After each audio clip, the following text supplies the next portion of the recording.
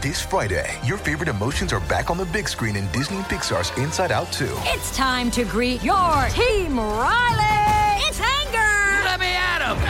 Fear. Safety checklist is complete. Disgust. Ew, ew. Sadness is in the house. Oh, no. Hello, I'm anxiety. I'm one of Riley's new emotions. Disney and Pixar's Inside Out 2. There's a part 2? We're going! Rated PG. Parental guidance suggested. Only in theaters Friday. Get tickets now. We took it all. We brought them to our land. An endless night, ember hot and icy cold. The rage of the earth. We made this curse.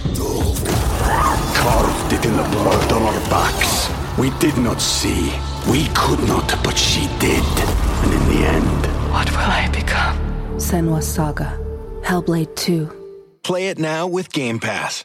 Before we continue, one of the ways we keep all of our content for you, the listener, free of charge is our amazing sponsors, and today, Anchor is one of those sponsors. If you haven't heard about Anchor, it's the easiest way to make a podcast. Let me explain. It's free, there's creation tools that allow you to record and edit your podcasts right from your phone or computer. Anchor's going to distribute your podcast for you so it can be heard on Spotify, Apple Podcasts, and everywhere podcasts are listened to, and you can even make money from your podcast with no minimum listenership. It's everything you need to make a podcast in one place. Download the free Anchor app or go to anchor.fm to get started. AfterBuzzers, we are back with another episode of the Magician's After Show right here on AfterBuzz TV. We're talking a brand new king in town. Hedge witches are dropping left and right, and there's a conspiracy afoot. So stay tuned. You're tuned in to AfterBuzz TV, the ESPN of TV talk. Now, let the buzz begin. That's right, y'all. It's Wednesday night. You know what time it is. Time of the Magician's After Show right here on AfterBuzz TV. That's right, we're talking Season 4, Episode 9, The Serpent. Yeah. We got the whole crew in studio tonight. Oh, yeah. Starting all the way to the end. You've seen them talk in this very show, but also Westworld, all sorts of sci-fi goodness. Ladies and gentlemen, Nate Miller. That's 2 weeks in a row now that you said Wednesday instead of Thursday. That's right. See, I got it. I got it, guys. Now that the Titan Games is wrapped, I'm getting my internal clock back on track. Your boy's back. Speaking of being back, been here since day one. I'm going to tell you that every single week. She's been talking about The Magician, Season 1, Episode 1. Ladies and gentlemen, Ms. Adrienne Snow. Hello, everyone. How are you? You can't tell me, so I don't. They can't. Whatever. I hope you're doing well out there. There you go. My name is Ty Matthews, as always. Also been here since day one. Whole lot to get into. We're gonna, like I said at the top of the episode, we're gonna talk a brand new king in Fillory. We're gonna talk about this whole conspiracy that has been revealed. We're gonna talk what's been killing off the hedge witches left and right. Mm-hmm. Plus, Adrienne Snow, once again, has a fantastic God of the Week in store for you. Later on in the episode, we're going to get into it. But let's talk about the saga with Margot, with Josh, with Fenn's destiny, as she was told by the Napster. Let's talk about all that business. Let's go to Fillory. Yeah. I like that they tied it in, so it wasn't just Fenn getting this crazy destiny and having to slaughter Margot. It actually ties into the entire storyline, and it perpetuates propels Margot to give up her reign as High King. So I appreciated that it wasn't like they had to, clash with each other in order for that to happen. Agreed. Yeah, definitely. I thought it was super weird initially when when she got the prophecy, and I was like, what is that? Now what's going to happen? Right. Mm-hmm. But I had a similar feeling of relief, and also, too, like, even as she was talking to Pickwick, I was like, oh, okay, she can't go there and talk to this guy if she's the queen, so she has to be removed. So, right. So this is part of the plan, even though I think that's really good writing. Yeah. I'm excited to see what happens. I wanted to say something else, but I don't remember. So it'll come to you. I like where we went with all of this, because I like getting sort of a deeper look at the kind of the politics of Fillory and kind of its surrounding areas. You know, Yes, I remember. Yes, go for it. Okay, so this plot line, I like the resolution. I'm not so crazy about the journey to get there. Okay. I feel like it was kind of rushed. I feel like this is one of the things that kind of suffers when they do this juggling of multiple plot lines in each episode. Sure. For me, her stepping down wasn't like a big emotional moment or anything because I'm not really connected to her as the queen there. Right. She's been gone for so long, and then she just came back, and in the time that she's been back, we haven't really seen her, I don't know, like be a queen or anything, or be king, I should say. So I felt like there could have been more of that, like, oh wow, this is happening. When it happened, I was like, all right, cool, this is fine. And especially with it being Fen too, like with her being like an actual character this season, I'm like, okay, cool, she can be king. Yeah. I think I was a little bit more concerned because this is everlasting banishment, so she can never come back. You know, and even if she's able to get Elliot back at the throne, she can't ever come back to Fillory. So she's kind of stuck on Earth or outside the realms of Fillory for it. We took it all. We brought them to our land. An endless night, ember hot and icy cold. The rage of the earth. We made this curse. Carved it in the blood on our backs. We did not see. We could not, but she did. And in the end, What will I become? Senua's Saga. Hellblade 2. Play it now with Game Pass. All time, unless that changes. But, you know, she did get branded. I don't know about branding. Seems to be a very serious final thing.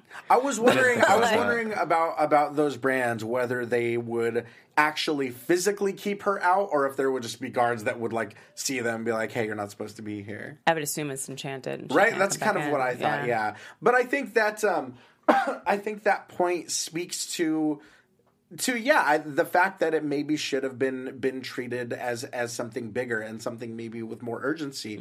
I think Fen getting that prophecy was played as big as it should have been, you know, because her and Margot are basically sisters at this point. Yeah. So for her to kind of overthrow her would be such a big thing.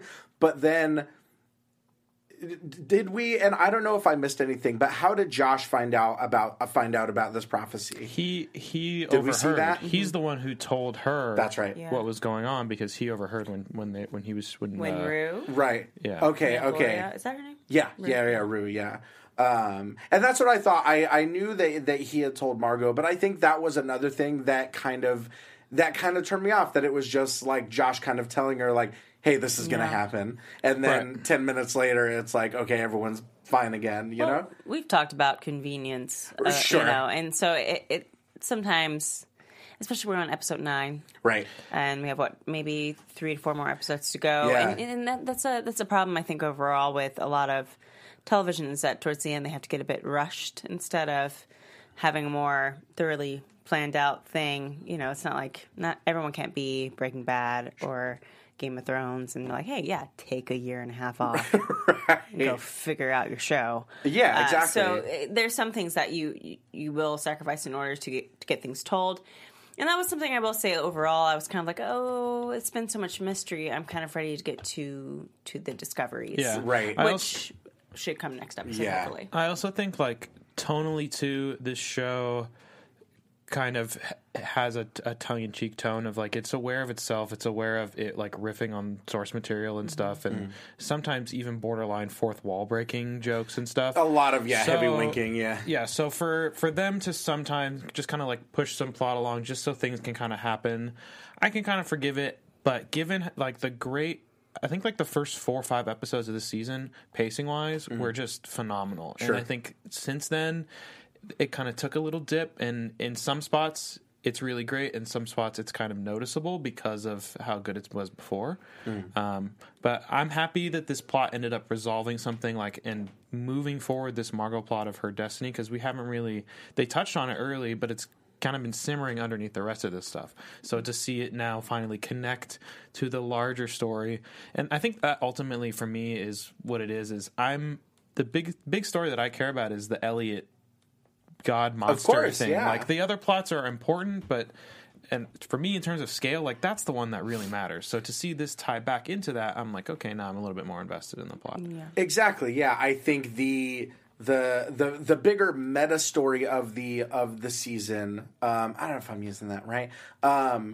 The bigger story to kind of the universe of the show, I think, is this whole conspiracy with the library. But the biggest to the characters and to the emotional core of the show is getting Elliot back. And so it's we've got to kind of move along with that and with kind of gathering these stones, which we'll get to in just a minute.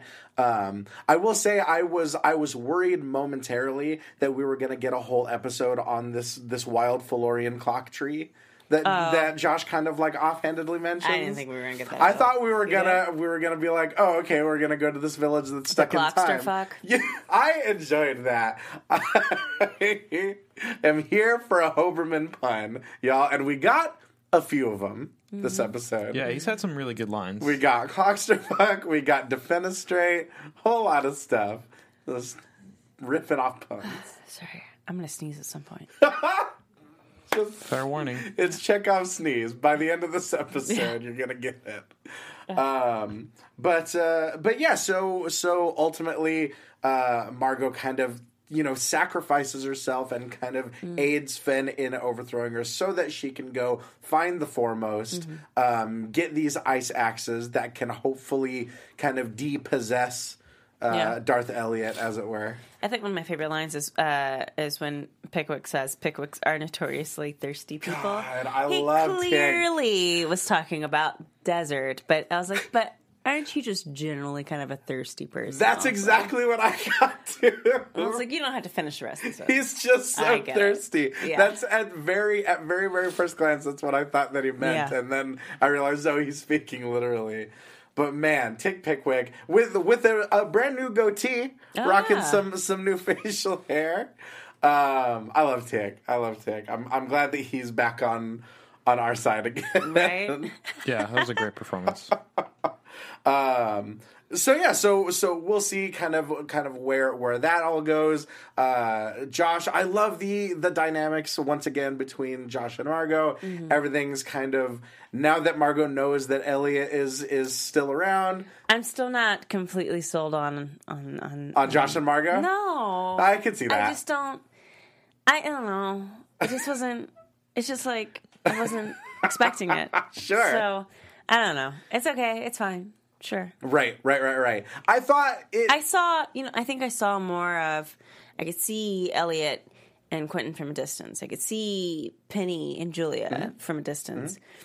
And this was just like, and they're in it. Which is kind of just, I don't know. Right. But yeah, so now that Margot knows, thanks to one of the messenger bunnies, which, did we gloss over the animals can talk again? Or did I, once again... Yeah, it happened kind of... Off screen a little bit, yeah. Okay. But they touched on it a little bit last episode, but them fully getting their capabilities came back. The beet juice. Yeah. Right. So we'll get to that. We've got a whole lot more to talk about. Once again, we talked about hedge witches dropping like flies, God of the Week, all that stuff. But before we get to the rest of the episode, once again, we have got a message for y'all. Yes, we do have a message for you guys, and we just really wanted to say thank you for making us the ESPN of TV Talk. And for us to continue to grow, we could really use your help. If you're on YouTube right now, go ahead and hit that thumbs up button and subscribe. If you're on iTunes, please give us a 5-star rating. And no matter where you are, leave us a comment so you can get involved in the conversation. Being a part of AfterBuzz has meant so much to all of us here, and we really, truly appreciate you guys for supporting us in doing what we love. Don't forget to tell your friends and keep enjoying your shows. Absolutely. This season is going at a blistering rate. We have only got a few episodes left, but we love talking about it. Hit us up on Twitter, Instagram, all that stuff. Throw out those wild fan theories, no matter how weird they are. The weirder the better. Who do you think Penny was talking to on the underworld elevator, since we still don't friggin' know? God damn it. It's fine. We'll I would love to hear some theories on that. So many episodes have gone by. I thought at the very beginning of the next episode, boom, we're going to pick right up on it. Nope. No. Nope. Not at all. We didn't know what Penny was doing for like the first 7 episodes of the season. Exactly. Where's Penny 40? Come on. So speaking of Penny, let's talk about Penny 23 and his adventure into Darth Elliot, as we've been calling him, into Darth Elliot's subconscious and his past memories, all that stuff. Yeah. Well, first let's go back. Darth Elliot sees an ad for who's it? Psychic Donna. Yeah. Decides to go through 19 psychics. Kills before 19 he finds psychics. Yep. To be clear, exactly. in case you didn't get it, Before he killed those people. settles on Alan, the real deal. Sure. Alan suffers the same fate. Yes. Dude, come on. I mean, it was nice to be reminded that, yes, Penny is a psychic. Because it's not a power that we use often. We use astral projection, we use traveling, but we don't ever really focus on the fact that he can go into your mind and see what's going on in there. So it was nice to kind of get that, and to also have this Penny be really strong in that power as well. Yeah, absolutely. Nate, what'd you think? I thought it was, again, kind of convenient, like, oh, hey, I can do this, which I haven't tried to do at all up until this point. You just kind of dive in into any situation, any of the other situations they've been in, he hasn't been like, oh, hey, let me use my mind powers. That's not true, only because he is a psychic, but a big reason why he didn't use his psychic powers is because of the Beast. And so for a long time he didn't enjoy it. And for like first season to when he was like hearing the voices and stuff. Sure. So he would actually fight that part of his power. Oh, it's coming. But sorry, I'm recovering from a cold. But yeah, so to finally have it reinforced in this Penny, because the other Penny just was very anti-psychic. Right. It was nice to see. And it was a reminder. It wasn't like I was like, oh, that's really convenient that he's doing that now. I was like, oh, yeah, shit, I totally forgot that Penny can do that. Right. So I liked how they used it, and I liked how they made... It kind of reinforced that this Penny 23 is a little bit more advanced in his powers than Penny 40. I see. Either way, I thought it was a really cool way to, like, to progress that plot and, like, give us more information on the monster, which, like... I'm like, all right. Yeah, there's definitely been a lot of creative storytelling in the name of kind of trying to get inside this monster, inside its memories, find Elliot, all that stuff. To go back real quick, we find out from Darth Elliot that there's only one stone left to do whatever dark deeds he's trying to do, as we'll talk about more a little bit later. But Enelias is the one remaining god that he has to... Yeah, and we see the real Enelias, which I was like, oh, I thought it was going to be played by the same actor, because that would make sense, because then he was impersonating, but apparently not. Right. That guy looks really familiar, though. When did Enelias show up originally? It was episode 1 or 2. Of this season? It wasn't Enelias. Yeah, this season. Okay. It wasn't Enelias. It was like his servant. It was like when we talked about that whole episode. He had like the M16, and he was like a soldier. And they went to Greece. Guy. Oh, okay. And he Greece reached into him and pulled out nothing. Got it. Okay. Okay. I'm gonna have to go back and make it was right before they got Bacchus. So okay. So it might have been 2. Okay. They had their memories back. I see. I'm going to give the writers I'm going to give the writers a benefit of the doubt. Okay. That there is some reason why it is just this group of gods that participated in this. But until they do, I thought it was just odd that these were the gods that participated in this. Specifically, I'm these assuming ones? there's a reason, but like, okay. Other than, go ahead. Do you know something? No, if you please. You're our god expert. I mean, I have a theory. Okay. But I was like, okay. So I've been trying to think that it was Pandora. Okay. And I've been thinking about, like, I think since last season, I was like, this has to be Pandora. This has to do something with Pandora. And that he's like trying to rebuild Pandora? Well, something maybe, to do with Pandora. But something Okay. because I thought maybe Pandora he was like one built... of the evils that got let out or I something. see. Like yeah, that, that's what I originally thought too. Because Pandora was the first woman. She's built out of clay, and they are clay jars that they're lined up that they're getting to build. Something. Aren't they like rocks? Yeah, but it looked like inside the bowls. Yeah, the rocks. They're rocks, but clay rocks. dried rock, clay, dried. Sure. It all comes from the end. And then there was like the woman, and I just kind of thought, well, maybe it is Pandora. Okay. No, so yeah, that's my theory. Is that it could be a type of Pandora deal because Pandora was also built by 4 gods. Oh, okay. So it was like, yeah.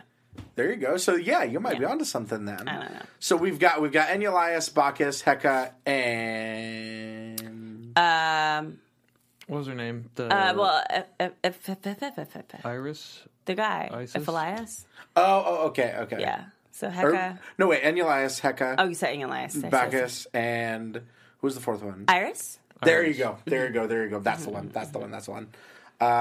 So yeah, so we kind of we're getting this kind of extrapolated view just a little bit at a time, seeing what's going on. But I do love this kind of subtle parsing out of Darth Elliot and how he's kind of adapting to his human form, like the kind of snacks that he's loving and things like that. Cheesy puffs. Yeah, exactly. Loves cheesy puffs. Loves tequila. Yeah. Just the way that he like walks over the couch is just like so inhuman. Right.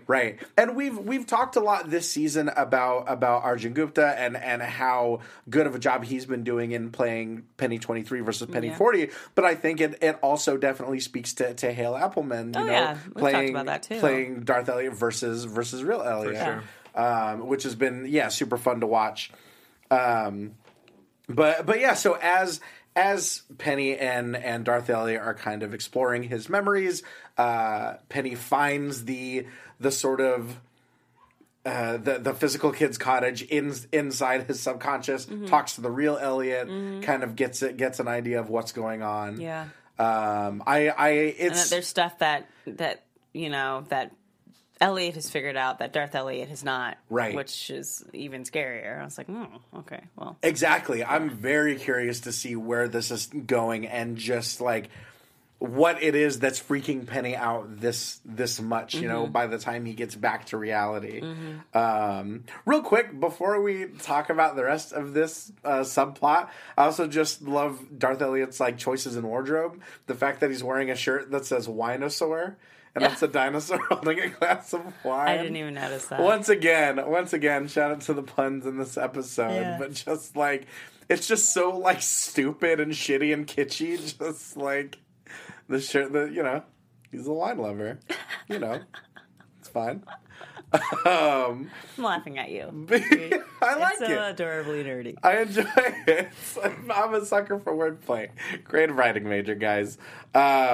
But so we also get more of the furthering of the relationship between Penny 23 and Julia. Yeah. And I absolutely loved their interaction in this. That kind of like, yeah, it was so Penny. Like they got a little sex eye. Yeah, he's getting hard sex eye.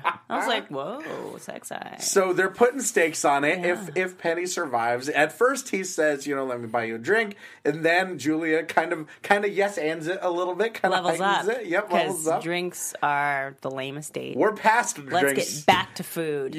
At this point, get back to a nice 3-course dinner. After that spell, we're past drinks. I want dinner. Exactly. I want a nice appetizer. Some more expensive an date. entree, right. and dessert. People act like they don't get drinks when they let's talk eat about food too. Sure. Like, well, as a 30+ woman, drinks. Are we 22? It's wasting time. You better give me a full course meal. You can't afford a full course meal. You can't afford to spend time with me. My time is precious. Absolutely. Guys, we're all about efficiency here on the Magicians After Show. Everyone on the Magicians, they might still be playing 26-year-olds, 27-year-olds, but they're all 30+. They get what's up. They know.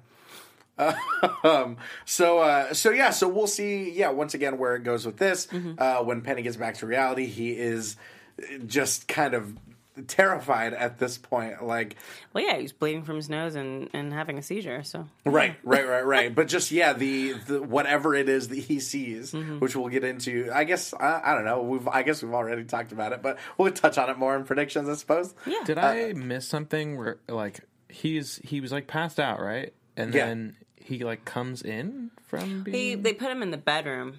Okay. And then he comes So I from the did miss- bedroom. I There missed we that. go. There we go. Got Got it. it. Okay.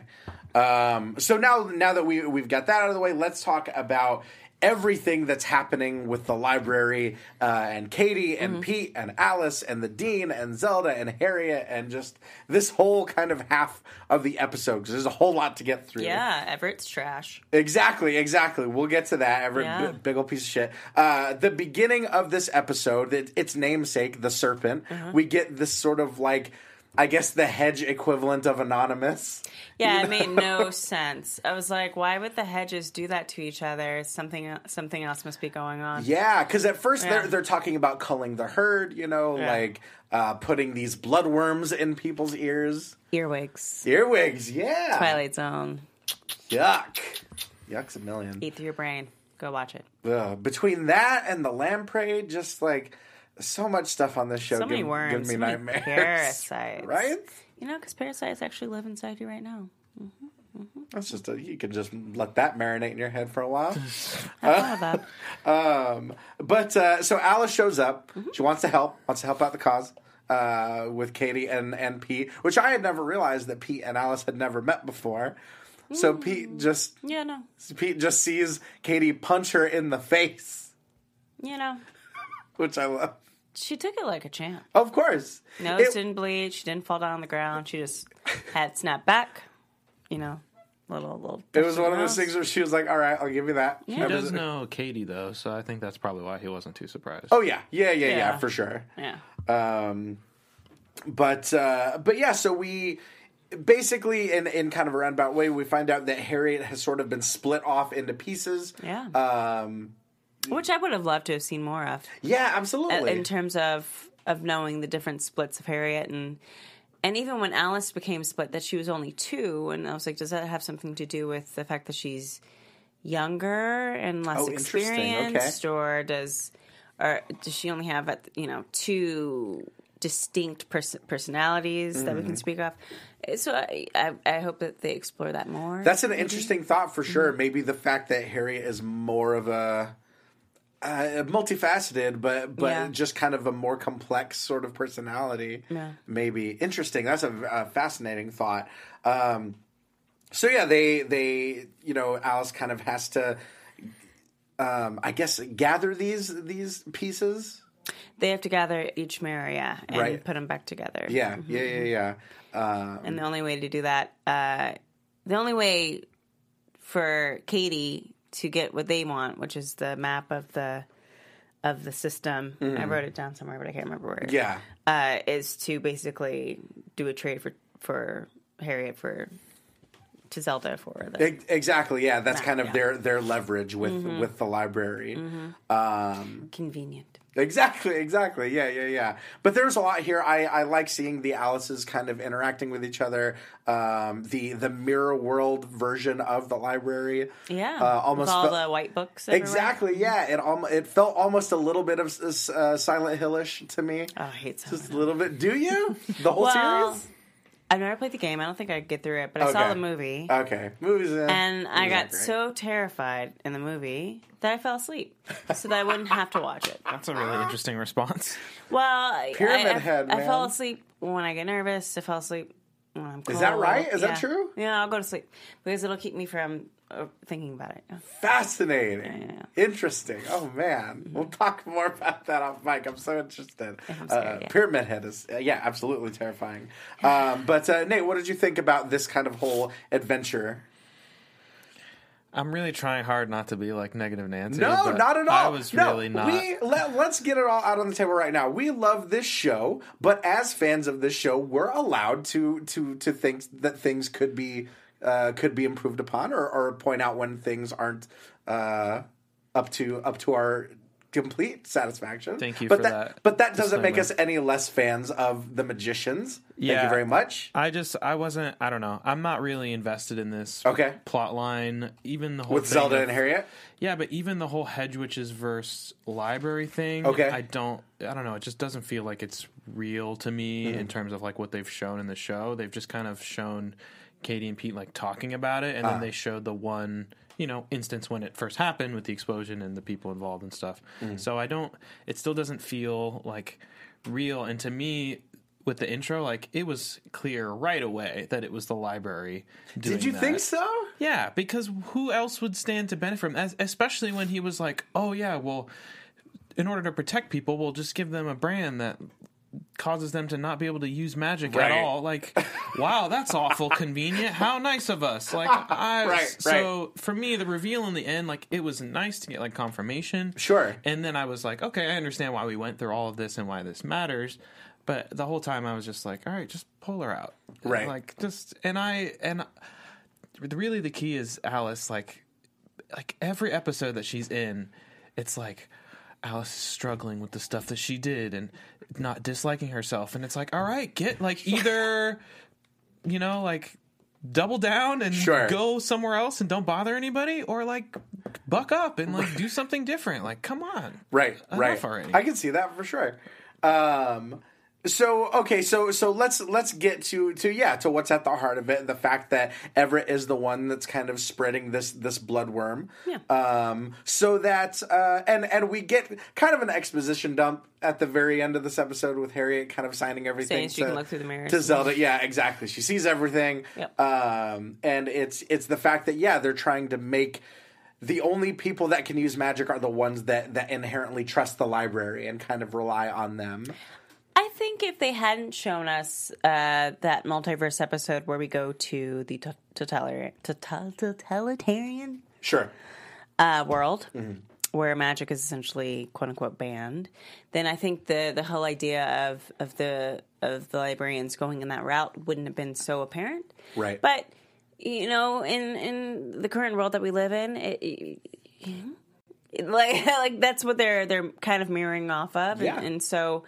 It's a pretty easy thing to jump to, that the librarians are attempting to create a regime, right? Where they control everything, and so I get it and I understand why they're doing that. I think they could have done it in a cleaner way or in a savvier way. Okay, because it was pretty apparent from the jump that the librarians were doing were spreading the worm to control the hedge witches. Right. And even if you look at, like, I don't think I've talked about this yet, but the opening where it used to be the graffiti wall and now it's just that red solid wall and it says cleaned courtesy of the the order of the Interesting. librarians. Okay. And for the longest I was staring at that, I was like, I feel like that's so different. And then I went back and watched season 4 or season 3 and I was like, oh yeah, they totally came in and cleaned that up. Oh, wow. So that's they're kind of playing on that. They've already been telling us for a while that the librarians are the ones to be afraid of, and they're just kind of confirming it. And it's nice to see them finally exploring that versus hinting at it for so long. Well, there's also what was the name of the order or something that they briefly mentioned that was also connected to the Order of the Librarians? Was it just the library? Yeah, I feel. Are you thinking about like an acronym, like letters? No, maybe I'm just. Well, that's the librarian. Oh, the ONL. Yeah, that's the librarian. Okay. Yeah, I don't even know. I wouldn't even say like so much as they want to set up a regime.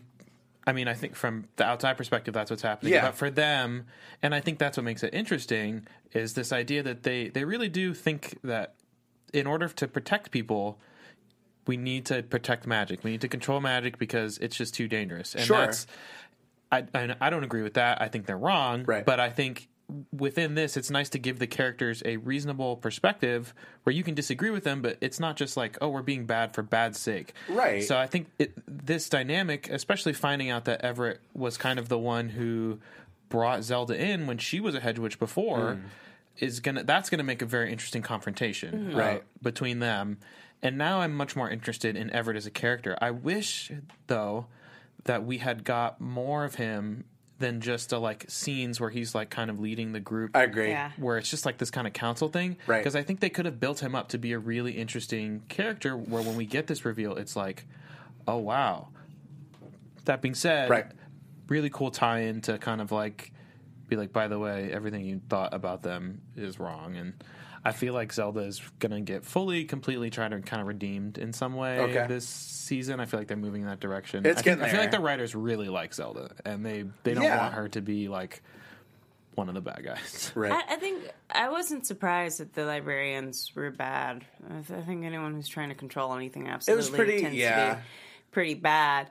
And we did talk about, like, I think a few episodes about, like, I did have empathy for Zelda, but at the same time, when you're part of a system that's already corrupt, like, how much empathy can you have for somebody unless they're actively fighting against the system? Right. If you're being complacent, you're helping. Yeah, so at the same time, you know, let's see what Zelda does with this information. If she's willing to turn against the librarians, yeah, I think that's all I got. No, for sure, yeah. And I think to that point, and I can't remember if we've ever talked about it on the show before, because I feel like I bring it up in a lot of conversations just in my life in general. But yeah, the most interesting antagonists and the most interesting villains are the ones that think that they're doing good. The ones that they're right. They're goes complex, back to, you know, like, I was sitting there watching Avengers Infinity War, and I was like, you know what, Thanos? I totally get it. Exactly. You're totally doing it in the wrong direction, and this is not how you go about helping things.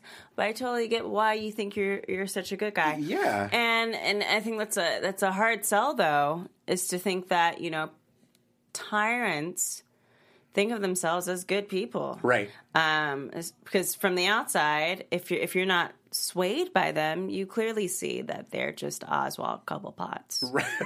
Right. But it goes back to, you know, Magneto versus Professor X, or even as recently as Civil War, you know, like, I have more empathy for Magneto. Oh, sure. Than I do for Oswald Cobblepot.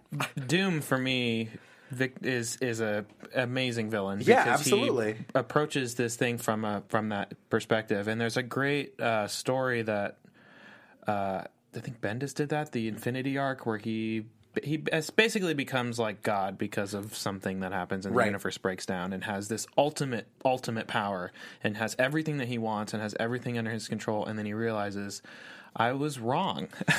This is not better. This doesn't fix things. And it's an incredible arc for a villain to have, to go from doing all these terrible, evil things because he thinks that he's trying to help people, getting what he wants, and then realizing, I've been wrong this whole time. Like, it's a crazy perspective switch. I think they tried to do that on The Flash this season. Mm-hmm.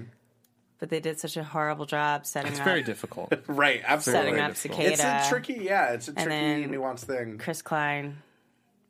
No offense, you just played it as a one-note character. Chris Klein, American Pie? Yeah. Chris Klein? Yeah. Wow. You did a bad job. Anyways. Shots fired at Chris Klein. No shade. I don't know. It could have been direction, but it was bad. No, for sure. They tried to set it up, and I think that's because there's a realization that we do like more complex villains. Though currently, you know, the villains that are happening in real life are pretty one-note. Right. It's more interesting to deal with a complex villain than a crazy psychopath narcissist. Of course. So there's, like we said, there's not too many episodes left in the season, so there's going to be a lot happening in these episodes. Before we get to predictions, though, Miss Adrian Snow, hit us with that God of the Week. All right,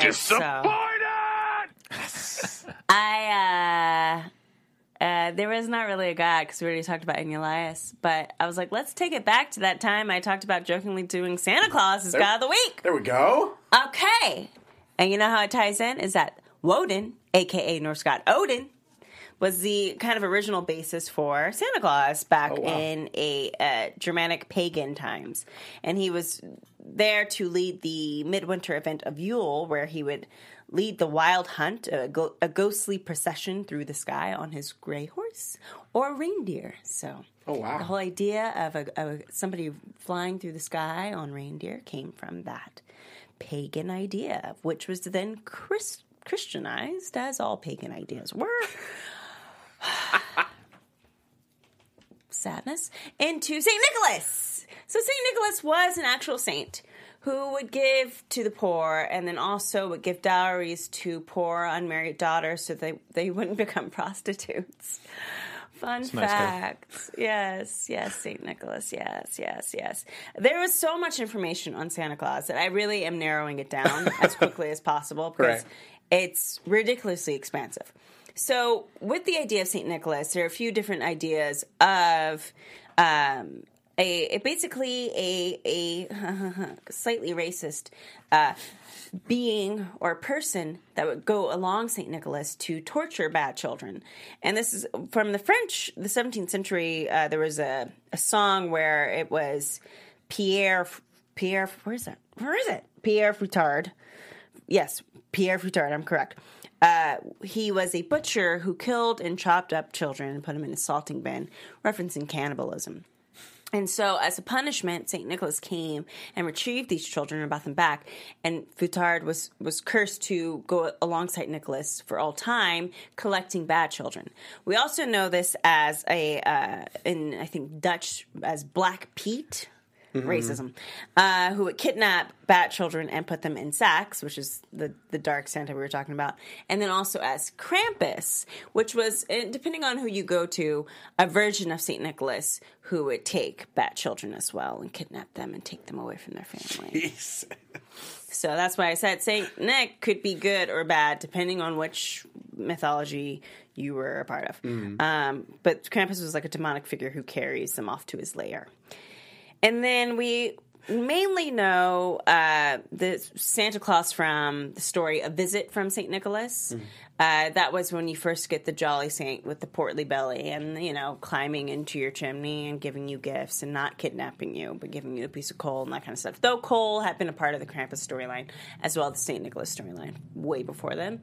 And then we have the Coca-Cola Santa, which we all know, who was just chucking cocaine-laced soda at you to get you high so that you would believe that he was real. I'm just kidding. That's my own little riff on that. But yeah. So that's the history of St. Nicholas. St. Nick was actually a 4th century Greek bishop and the gift giver of Myra. So to give you a clear sense on that. It's so much history, you guys. Oh my God, what a fascinating Cliff Notes version. I could keep going, but you should just Google it for yourself. Good Lord. Yeah, go look it up, y'all. That is a lot. Very, very good. That was awesome. Yeah. That was fantastic. We've got a couple minutes left. Let's get into some real quick predictions, y'all. And now, your AfterBuzz TV predictions. Oh, just to also tie it back, don't forget The Santa Claus with Tim Allen. Santa Claus 2 and The Santa Claus 3. Tied it back to last week. But Santa Claus 1 is the best. This, again, is not an endorsement of Tim Allen. Richard Karn's still alive and well. R.I.P. Bruno Kirby. Yeah. Judge Reinhold's still alive and Judge Reinhold! Oh, good. I'm glad. Okay, predictions, y'all. Okay, are we going with the Pandora theory as far as what Darth Elliott may be trying to do with these stones? I don't know. Well, because I think it might be his body, but I don't know. When I saw the girl, I was like, oh, maybe they are going back to the Pandora thing. Right. Because Penny straight up... it's not his body. Yeah, Penny straight up said he's not rebuilding his body. It's something way worse. So it could be like she's like they did like a lock ritual or something. Right. Each of those is like a key to the lock, which like releases all of him or something. I don't know a lot about Pandemonium. Is that anything? Could that have to do with anything? I think that's here? just a Pandemonium. Yeah. Is that even the right mythology?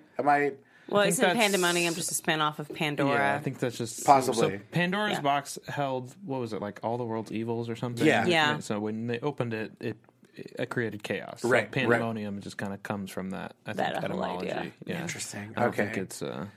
Because Pandemonium, if you look at the etymology, is like all demons, right? Mm-hmm. Right? Mm-hmm. Yeah. I don't know anything. It was basically that she was given demons. I see. In her box. Yeah. That I thought about doing that as my I thought about doing Pandora as my original God of the Week, so I actually did a lot of information on Pandora. Oh wow, okay. But I'm not gonna do it right now. So. We'll get there. Deal with it. We'll get there. Okay, so we've got that. I think. Do you guys think that maybe the library might be swayed over to the side of good to fight against a common enemy, potentially? So that it's the librarians and the hedge witches versus some quote big question mark big boss, big bad? No, you don't think so? You mean the librarians with the hedge witches? Yeah. I don't like when they do that. I like when you handle your enemies one by one. Okay, I see. So I think we got to get rid of Everett first, and then if Zelda wants to take the librarians in a different way, then maybe we can go that direction. I think that's the only way that happens. But you got to handle you got to handle your evil first, and in your own in your own house. I'd also be before you can go to other surprised to people's. see the hedge witches like, oh, you got rid of the bad guy, Everett? All right, cool. We'll just be cool with the librarians now after everything that happened. Yeah, we'll just take your word for it. So I don't know. Historically, I haven't noticed that either, people who are persecuted get wiped out, or if they are able to overthrow the people that are persecuting them, they don't exactly make friends with them. Yeah, that's fair. That's fair. But we'll see. We'll see what happens, y'all. Remember, hit us up on social media. Hit us with your theories, no matter how out there they are. The weirder, the better. But let's go down the table. Nate Miller, where can they find you? Guys, you can find me everywhere that people can be found at Dog Like Nate.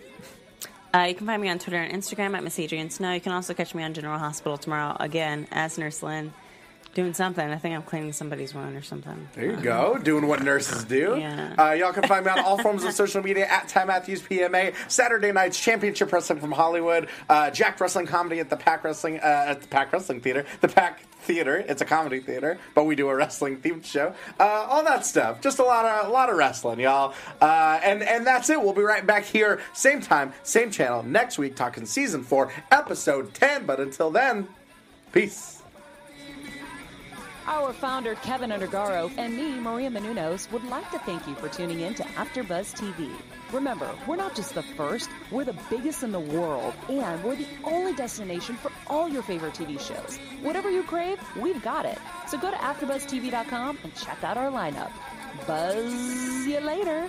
The views expressed herein are those of the hosts only and do not necessarily reflect the views of AfterBuzz TV or its owners or principals.